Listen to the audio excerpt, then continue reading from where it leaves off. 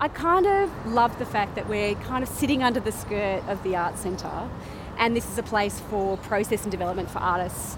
And it's state government's owned this land for since the 80s, and it did actually house Roy Ground's office when he was designing and building the Arts Centre. And I kind of love the idea that testing grounds might be testing grounds.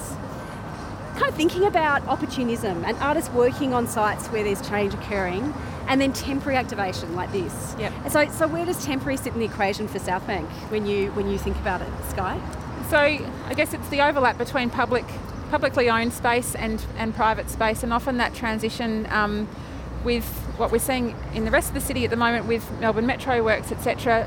People are really impacted by disruption in the city, and so if a site is to sit, I guess, underutilised for a period of time, it does impact people's quality of experience in the city. And so the way in which activation through, in this case, creative practice and involved creative practice, I think is a really fantastic way of giving people both a changing experience as well as making them part of the longer term change within the city. And sometimes we get propositions in terms of temporary parks, and in some ways you can't really make a temporary cheap space within the city.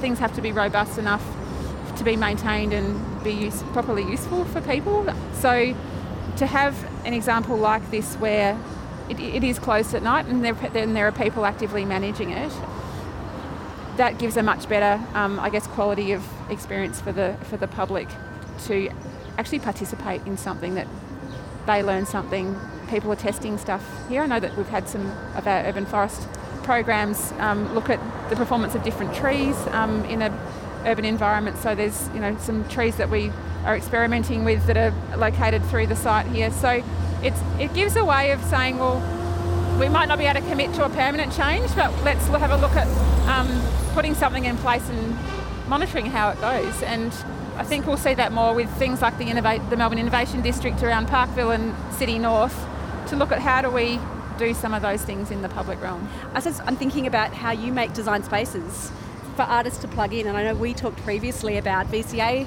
performance students having spaces to actually do rehearsals, but in the public realm. So, and there's a constant maturing of what are the techniques that we use for that. So we permit people to busk, we give people events permits to do certain things in the city. People can obviously do their own free impromptu activities, but then there's limitations on the impact that those things can have, both time-wise and what other people's expectations is of it not disrupting whatever they're doing as well. And then there's also our own programming of public spaces, like with the Christmas events and those types of things. So I think there's a whole spectrum of techniques through which you can both promote, enable and have, parameters for managing some of those things, so that if someone wants to put something temporarily in a public space, how do we manage that so that whoever comes past doesn't clean it up before it was anticipated it would be there. So it's things like the graffiti in laneways and all that kind of stuff, which is part of a careful tolerance of behaviour.